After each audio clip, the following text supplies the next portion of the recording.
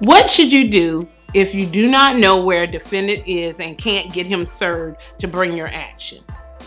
This is called service by publication. But what you need to do is fill out an affidavit of diligent search before a notary public. You want to tell them that you made a diligent search. You want to include the last known address and that the person no longer lives there. You want to provide names and dates and times for when you visited or made attempts at the last known address. You also want to provide the name and dates and times if you talk to a relative or anyone else as it relates to where they last lived and any information you provided. This is what you should do if you do not know where a defendant is and cannot get him or her served to bring your action. I can't promise the outcome, but I can promise the fight.